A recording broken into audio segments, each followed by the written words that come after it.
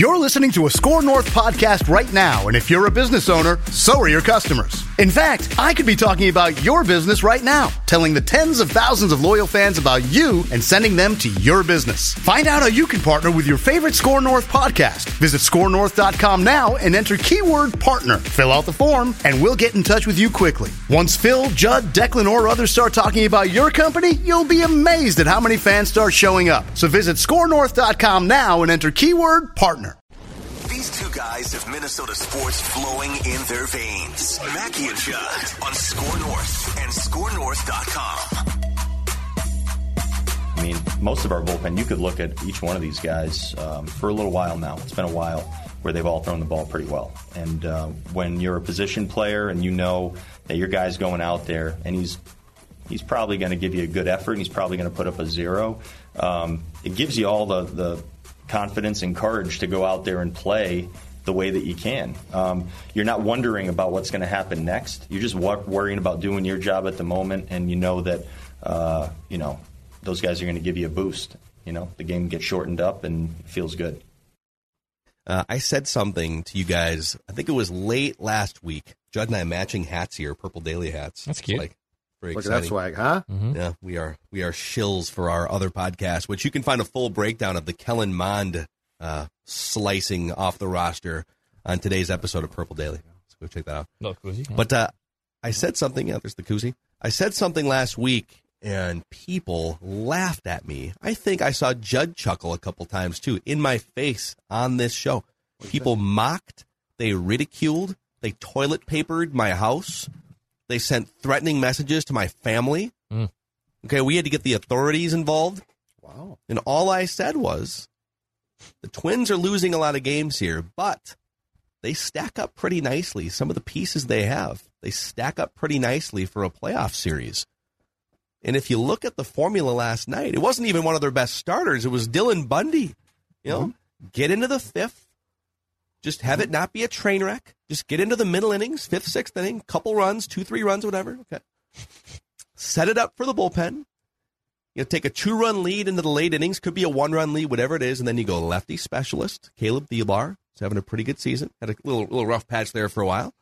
And then you got Duran and Lopez to get 6 to 8 outs wherever you need them. 7th and 8th, 7th and 9th, like it was last night. And then you might have to mix in another reliever in there somewhere, like a Griffin Jacks, but take that 2-run lead into the last third of the game.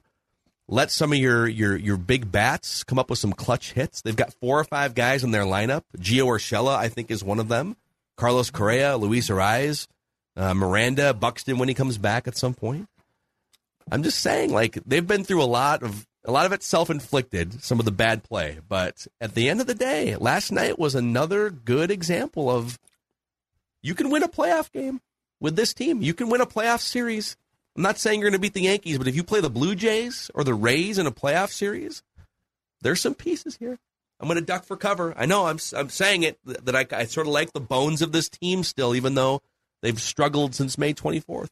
All due respect, I agree on this. I like the back end. The back end's nice. The back end's got some quality there now.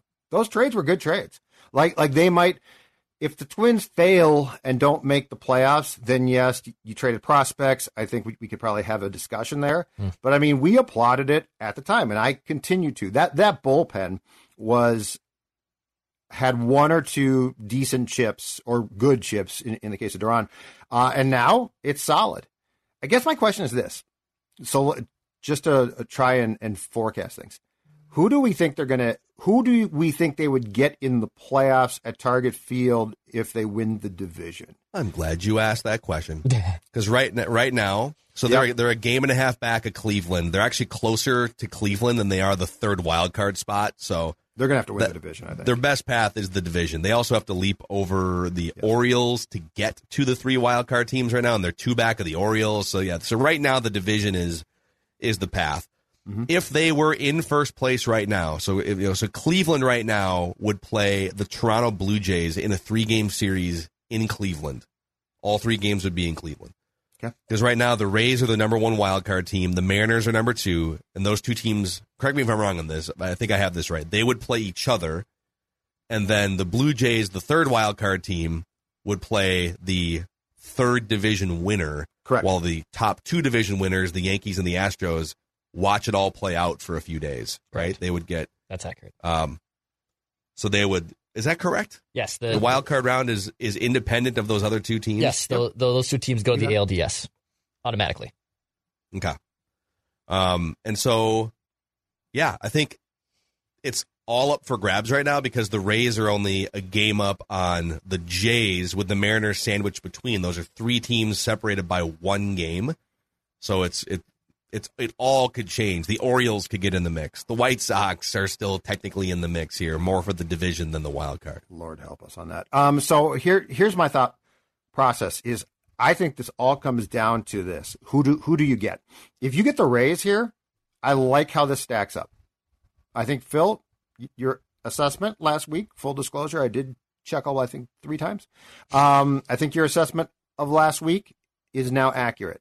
If you get the Jays, who've got guys that can hit really well, I think it becomes dicier because I'm not sure your starters get you to where, because like last night, which to be clear was I thought a fun game and a nice win against a Boston team that is sort of a mess. But anyway, I thought last night was indicative of exactly what the Twins are capable of doing, probably near their best point, right? Like you get Bundy, he's not great, but I think he gives up 2 runs in 5, gives way.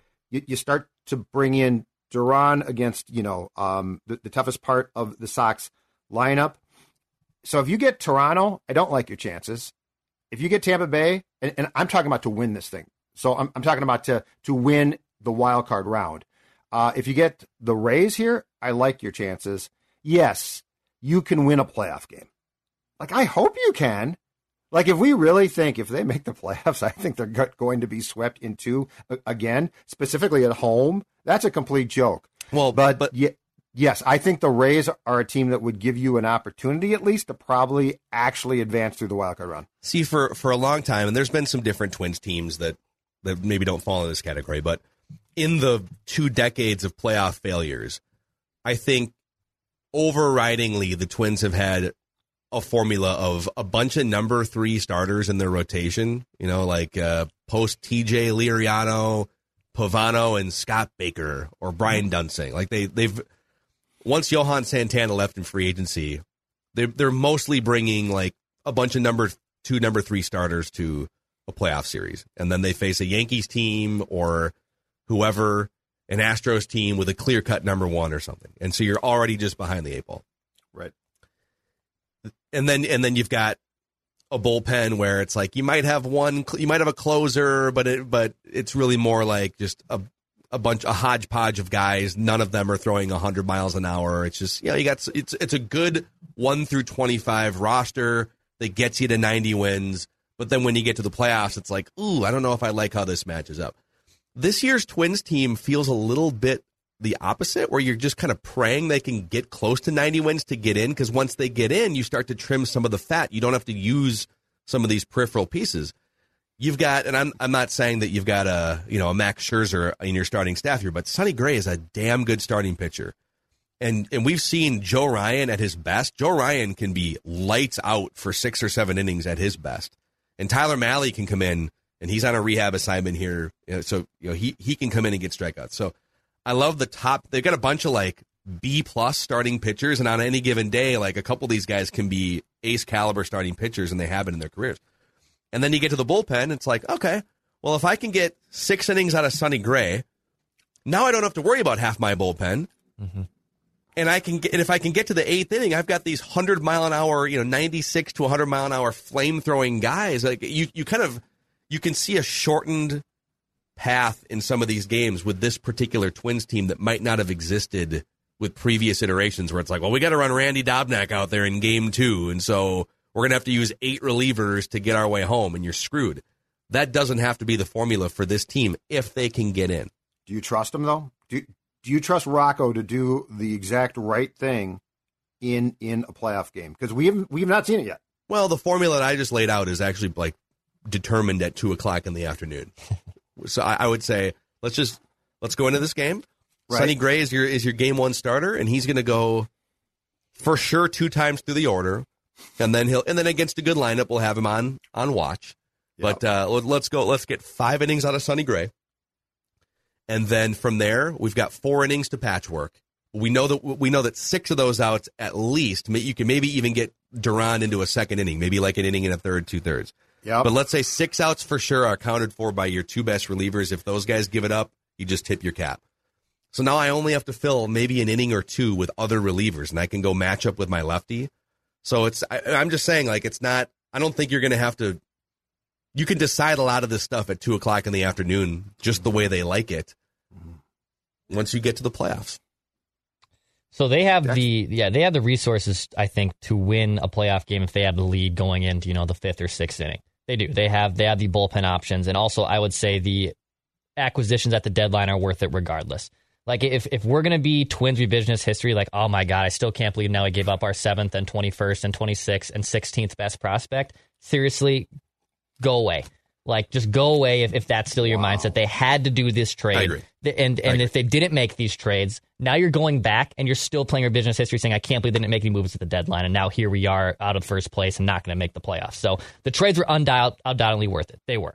From the side of who do you want to play, I think Minnesota sports fans, too, also sometimes get into this habit of tunnel visioning themselves into trying to find and matching up against the worst team. And I get the logic there to a degree, but you're going to have to face someone.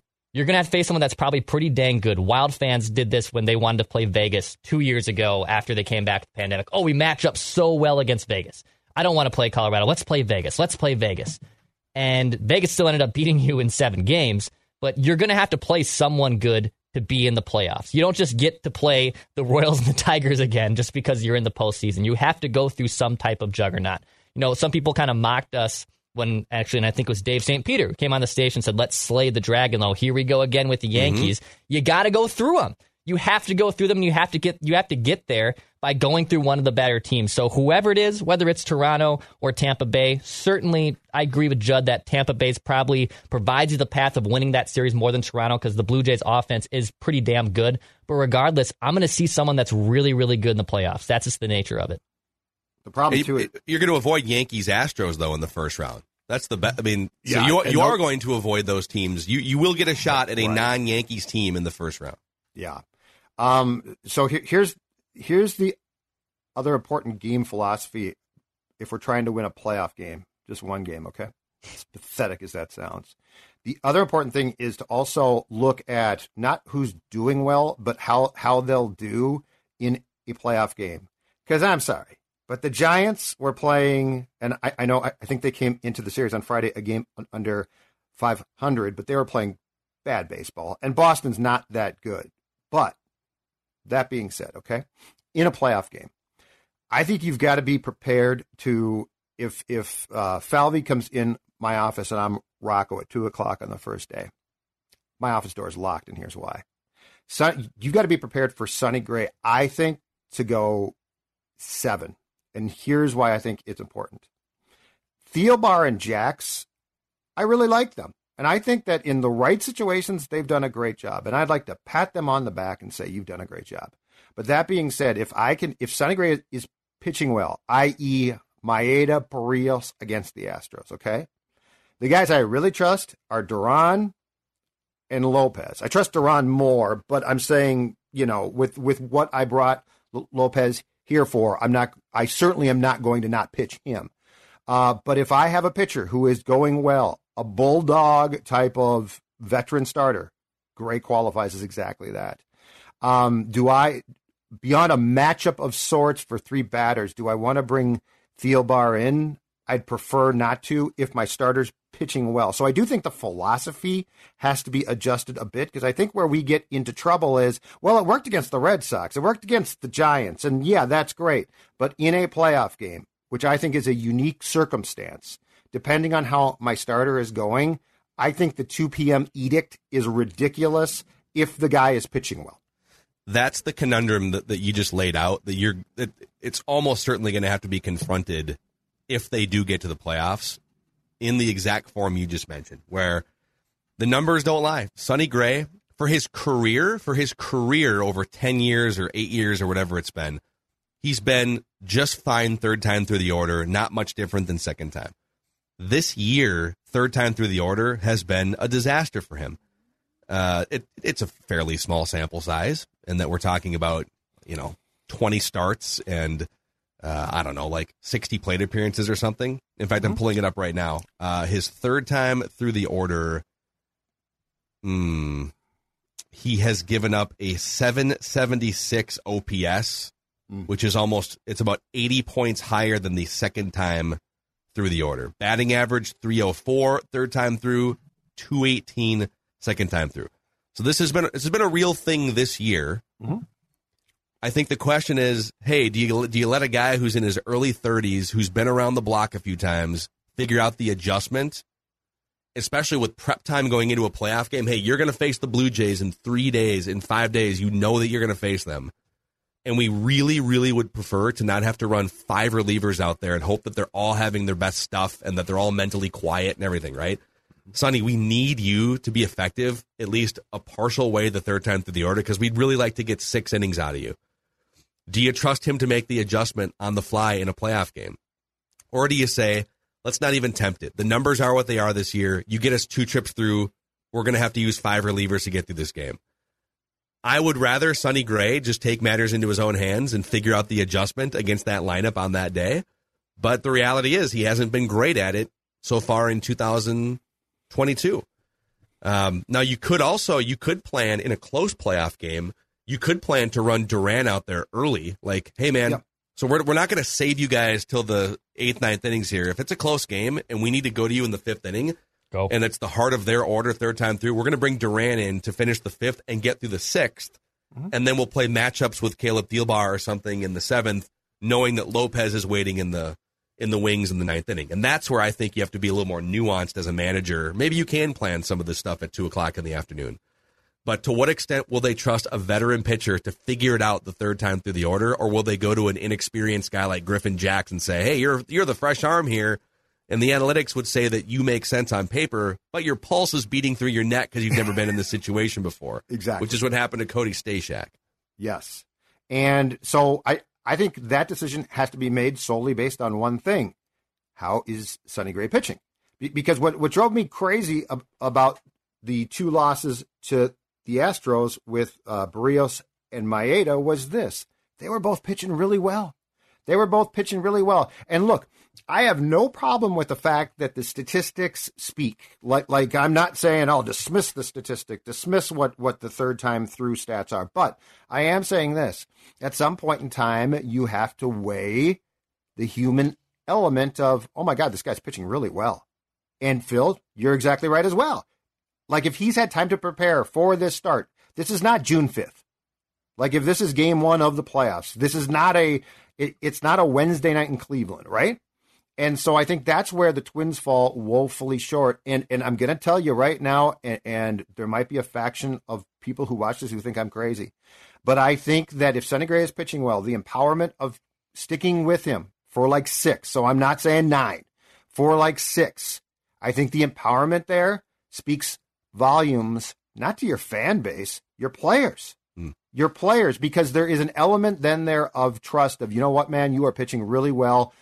Your career statistics say that the third time through, you're fine. Your recent stats don't, but you know what? You're pitching well enough that in a playoff game, you've earned this. And as an observer of the Twins, I would feel a lot better to see Sonny Gray give it up than Griffin Jax come in, as you said, frazzled, nervous, and collapses. I would rather see the starter actually see it through a bit than to go to this rotation of bullpen guys because, oh my goodness, it's just that time. I love how we've just pinned Griffin Jax for being unable to handle a moment that we've never really see him in. But sorry to Griffin Jax. But to Judd's point, like that has Cody Stashak 2.0 written all over it. Like that's what happened to Stashak in 2019, and I think even in 2020, that he pitched in some big spots in the regular season. He looked like he could be probably the third man out of that pen that could be reliable, and he clearly wasn't ready for the moment.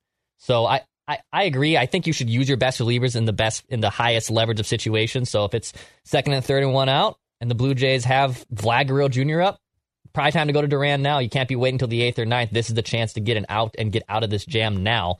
but you do have to use these relievers in the right situations. Of course, we are nowhere near the Twins actually being in the playoffs yet because they are still behind Cleveland, and they are even further back in the wild card. According to ESPN.com today, the Twins have a 42% chance to make the playoffs. Cleveland's at 64%. They're giving a higher percentage beyond 100% because they could technically both still make the wild card. And then the White Sox are down to 12.4%. They've lost 8 of their last 10 games, including 4 in a row, and are now 2 games below 500. One more Twins thing real quick, and then we have to get to kind of an explosive Alex Rodriguez-related story that pertains to Wolves ownership before the show is over in a Judd pecking order. But let's shout out our friends who've helped Judd over the past year lose and keep a lot of weight off. That would, of course, be my friends who I've been talking about for months now. Livia Weight Control Centers, down 40 pounds, the best part, keeping it off. And Dawn, she joined because she said, Judd, you've lost all this weight. It's not fair that it's just you. And I said, you're exactly right, sweetheart. She's down now 16 pounds. And I've been getting notes the last few weeks. It's great. People down 30 pounds, 35 pounds, basically saying, Judd, you're wrong about a lot of things, but you were right about this, and that is that this weight loss, weight control program is as simple as it gets. And now I want you, if you're looking to drop some weight, to join me, join Dawn, join all of these success stories. It's the anniversary sale where right now you can join the program for 50% off. That's right, 50% off.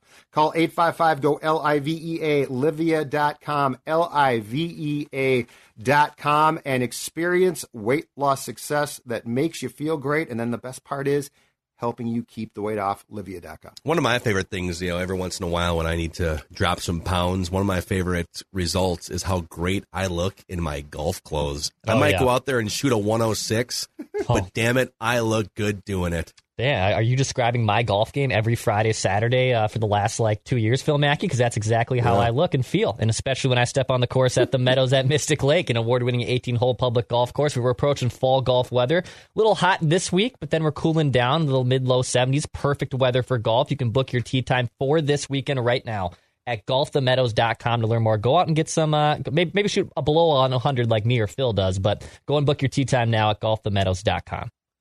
How do you guys feel about the Kenta Maeda report that came out yesterday? I'm getting this from MLB.com that Derek Falvey said Kenta Maeda, who underwent Tommy John surgery on September 1st of last year, so we're almost a year to the day for Kenta Maeda's Tommy John surgery, that he's still feeling good and continuing his buildup, but the Twins are opting to be less aggressive in pushing him back to the field this season.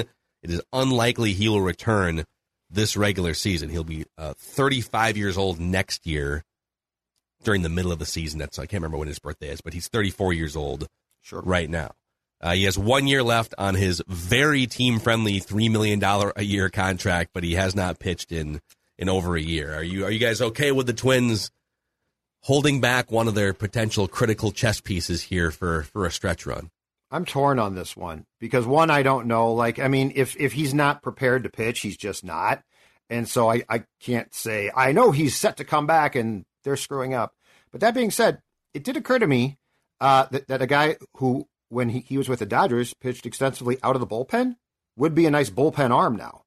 Come in and throw 2. You're not going to ask for 6 from you, Kenta. So I guess I'm a little bit surprised that the decision, it sounds like, has been made. Dukes talked about this back about 2 months, about the fact that there was some back and forth about his potential return, and that return might be to the bullpen, which made a ton of sense. So it's hard to be upset not knowing the full extent of where he's at rehab-wise.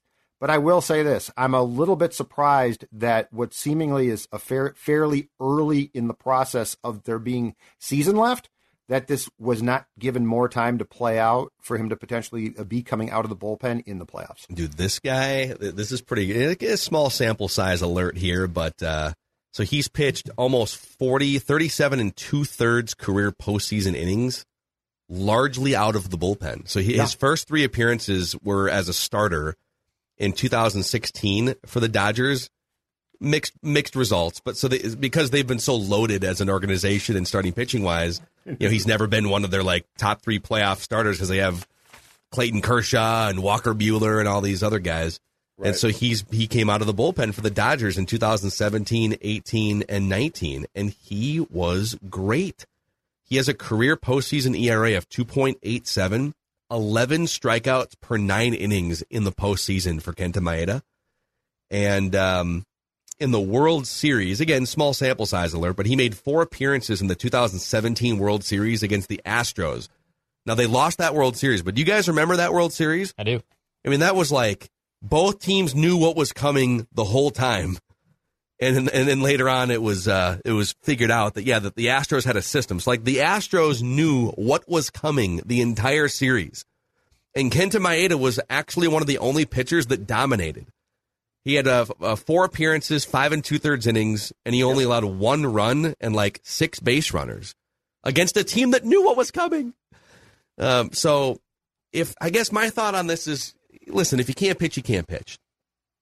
But to make the determination a month before the playoffs start that he can't even fire up for like an inning or 2 at a time, a guy with World Series experience. Look up and down your bullpen right now. Who are the guys that you would trust in a big spot against a big lineup not to get super nervous or miss a spot, right? And again, he hasn't pitched in a year, so I just think it's a weird thing to determine a month in advance. I get that you don't want him maybe starting and throwing 80 or 100 pitches. I'm not going to rush that, but could he throw 25 or 30 in some high leverage spots against playoff competition? I would leave that door open if I were the Twins. And why now? Like, why not let this play out? That's what I don't understand. And maybe this was just like, hey, he happened to be, Falvey happened to be asked about this, and he gave his answer. But are they gonna? He kind of makes it sound like, we're basically gonna wind her down here for old Kenta. That 13 months after surgery, he wouldn't be ready to give you 25, 30 pitches in a game and then rest for a couple days. Doesn't need to be pitching back to backs or anything. I don't know.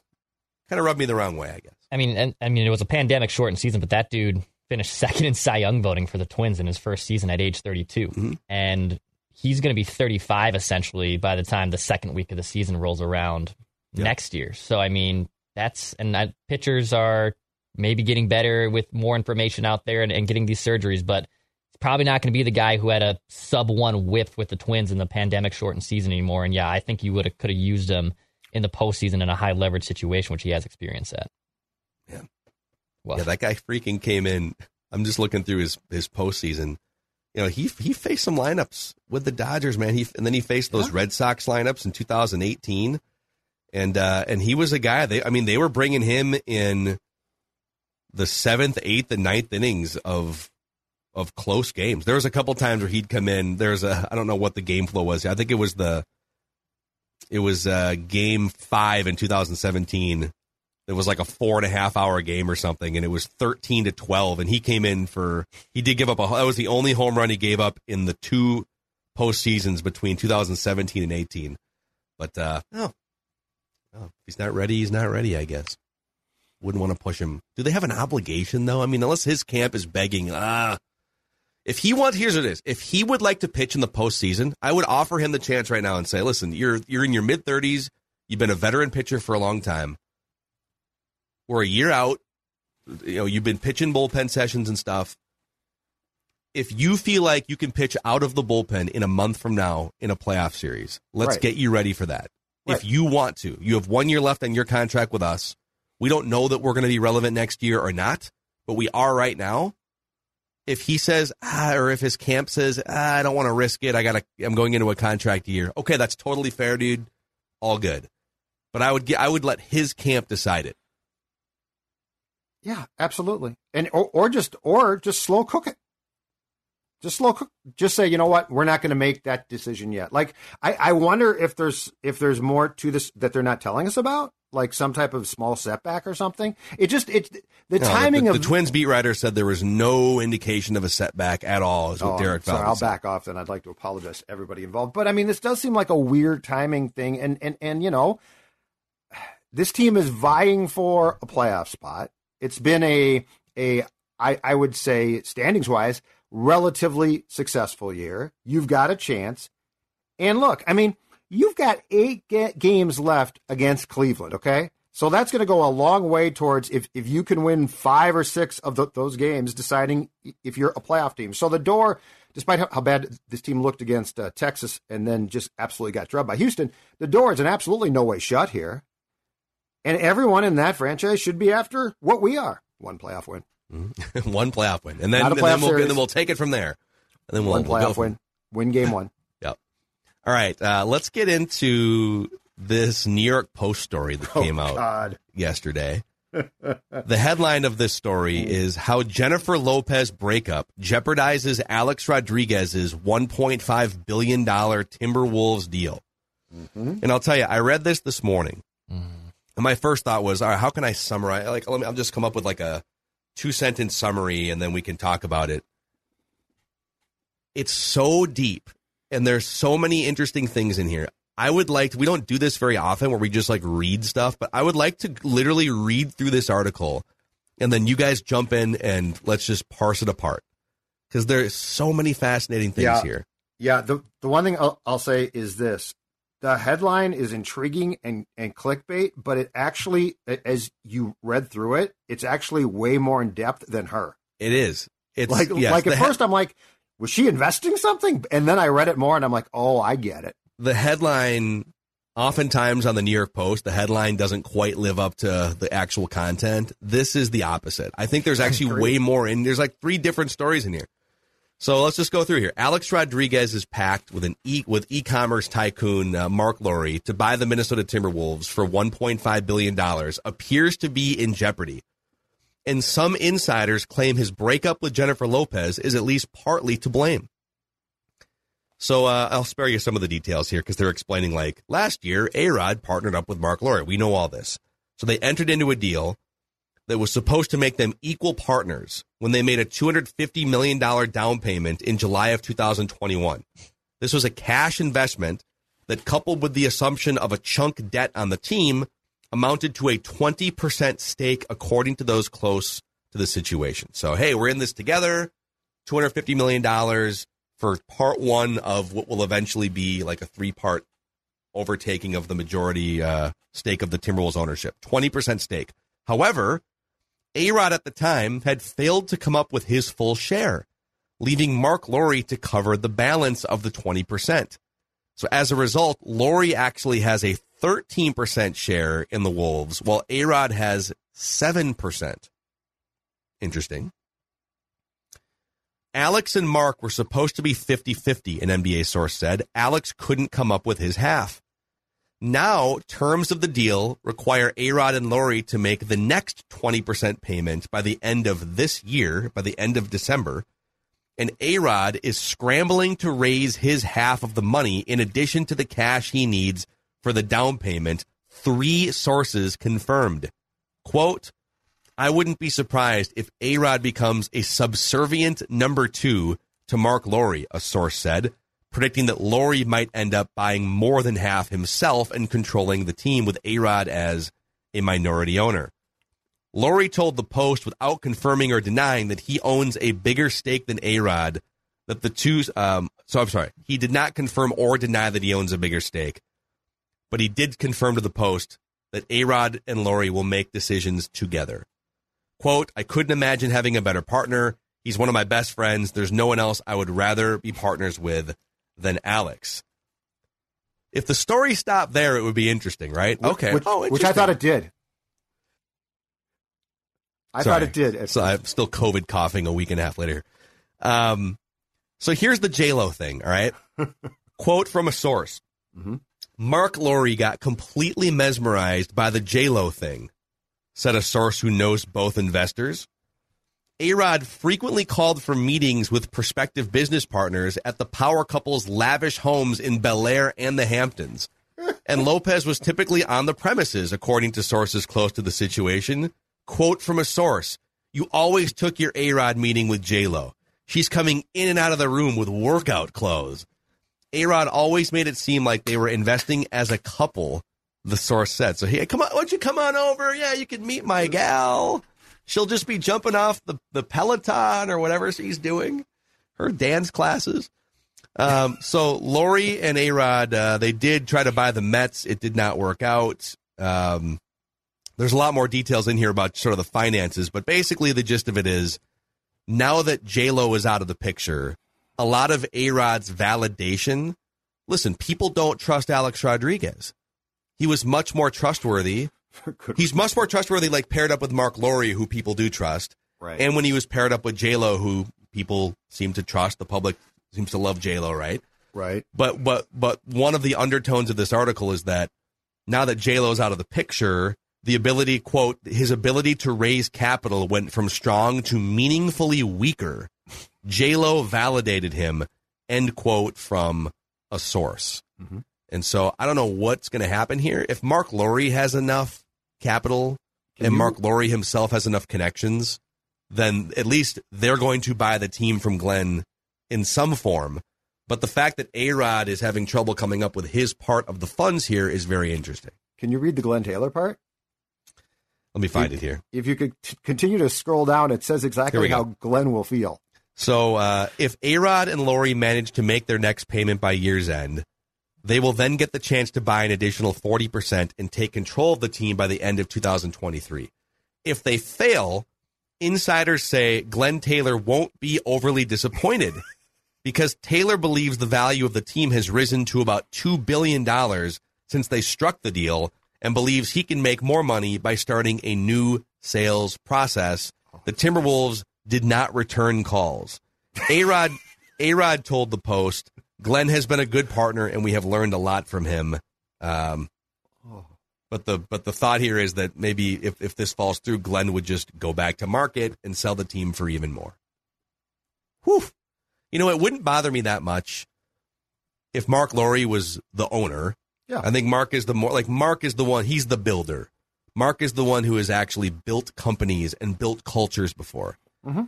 A-Rod has been kind of a floating investor in things. He's like, A-Rod has only really ruined cultures in sports, right? Yes. So the more that Mark Lowry can sort of ascend to being the guy, and if A-Rod is a minority owner who's friends with Mark and maybe taps into some connections to get better facilities or whatever it is, I'm fine with that. But if this turned into more of Mark, less of Alex, it would not be devastating to me. Well, no, but I think the question is this. If A-Rod drops out, which I believe I've got to write that down going back like 6 months, which says he'll be out in 2 or 3 years. It might not take that much time. The question becomes then, how many investors does Mark have to get the team? Because he's got a ton. I don't know if he has enough to actually buy it outright. My guess is he does not. Because Derek Jeter want to join the group? Yeah, exactly right. And I'm telling you, man, A-Rod wants to be Jeter, his old buddy. This is the same thing. And if you go back, and I think it was in the last episode of the Captain documentary, which was fantastic, it went through the whole thing about how Jeter wanted to buy a baseball team and come to find out, yes, you're rich, Derek, but you're not rich like the really, really rich. A-Rod to me is the same guy. If Mark Lowry can find a way to get investors in, my guess is from that story, no surprise, Alex is going to be out in a year. Like I don't see, I mean, I guess J-Lo being attached to you gives you validation and value. It does, because she's a legitimate businesswoman. Like, yeah, she and has that's built, great. She has built brands. But I mean, this not, if I had come to you when this story broke that these two were going to buy the team, and I had said, okay, in X amount of time, A-Rod is going to be broken up from J-Lo. It's going to be a mess. The New York Post is going to do a really intriguing story. Would you have been like, oh, no, I think it's going to be fine? This is the most A-Rod thing of A-Rod things possible, in my opinion. Yeah, I agree. There's another nugget here that I should read, too. On his own, A-Rod might be worth $500 million, but little of it is believed to be liquid, sources said. Yeah. He owns part of a real estate portfolio with $1 billion in tens of thousands of apartments and homes, including some properties in Minneapolis, sources said. But that's the thing. It's like a lot of rich people are rich because of the value of the things that they are investing in. They don't just have $250 million in liquid sitting in a checking account to give to Glenn Taylor for a 40% or 20% chunk of a team, right? So there's being rich, but then there's being like liquid rich, which Alex Rodriguez is not necessarily.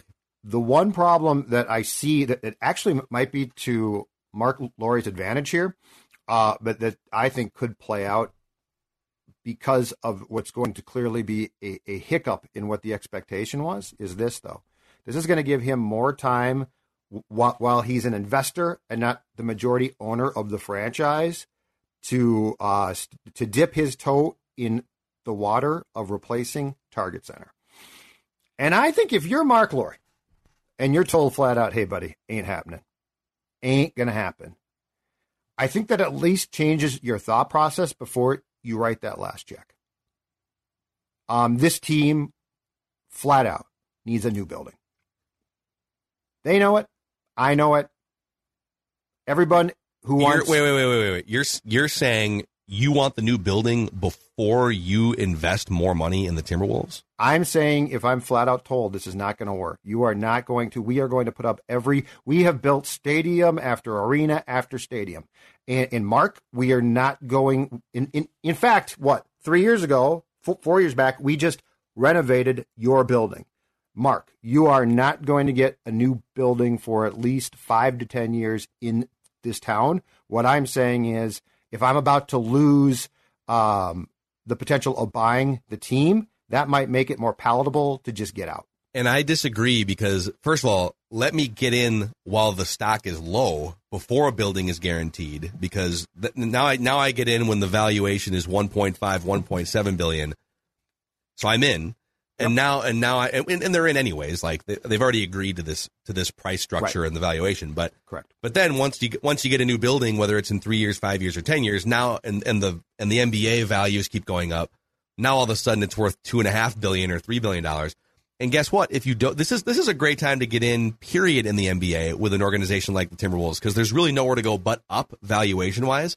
And if it doesn't work out that you get a new building in the Twin Cities, then the NBA will help you strong arm into moving somewhere or something. Like there's not a bad time to get in on the Timberwolves, because you're getting in on one of the lowest valued NBA franchises in a league where these things are just exploding in value, probably continuing over the next 5 or 10 years. If you don't mind threatening, I agree completely.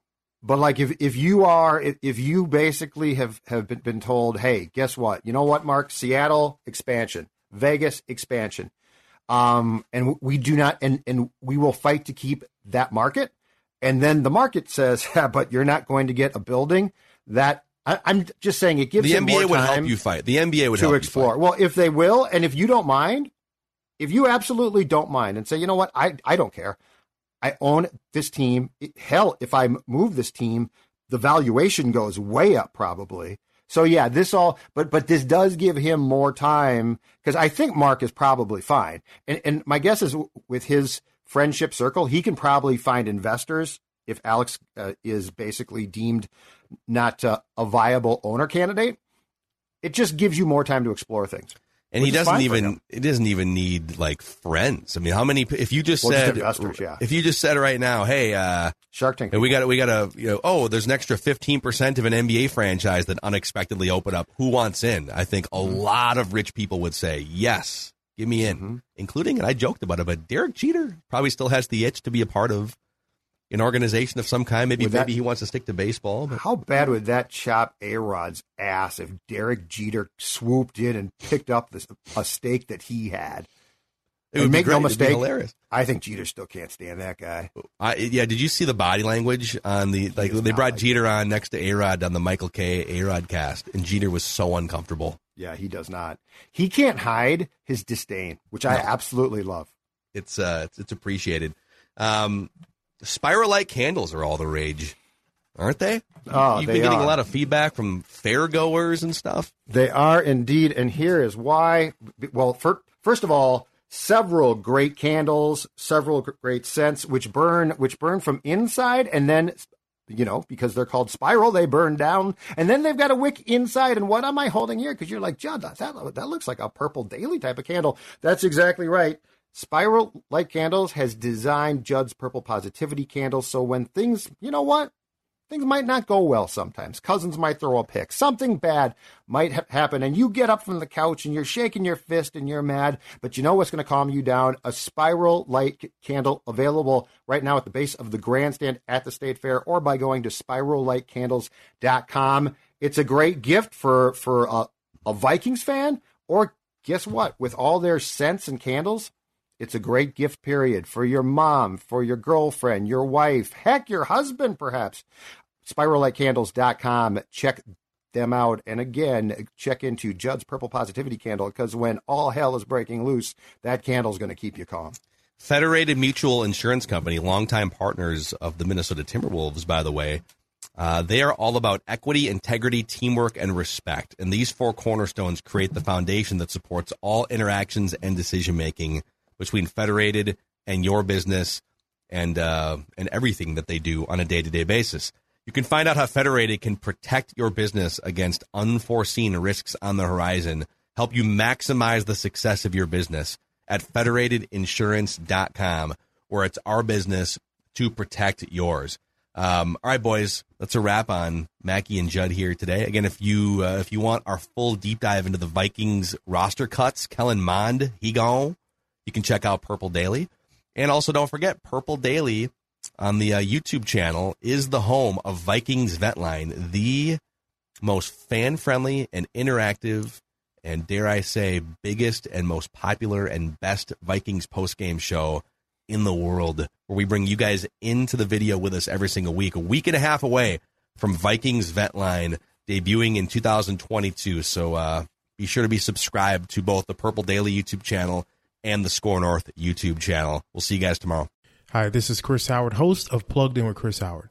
It's crazy to think that a few weeks ago we were talking about whether or not Tua Tagovailoa should consider retiring. After 2 concussions and worldwide debates on player safety and NFL culpability, Tua has done nothing but go back to work and currently has the Dolphins riding a 3-game win streak and 1 loss behind the division favorite Buffalo Bills. While everyone was yapping about the end of his career, Tua Tagovailoa said he'll decide when it's time. And clearly, he's not ready to hang up the cleats. Hi, this is Chris Howard from the Plugged In with Chris Howard podcast. BetOnline.net is your number one source for betting football and the start of the new basketball season. Find all the latest player developments, team matchups, news, podcasts, and in-depth analysis on every game. BetOnline remains your continued source for all your sports wagering information, with live betting, up-to-the-minute scores for the fastest and easiest way to check in on all your favorite games and events, including the MLB playoffs, the start of the NHL season, MMA, boxing, and golf. And if you love sports podcasts, you can find those at BetOnline as well. Head to the website today or use your mobile device to learn more. BetOnline, where the game starts.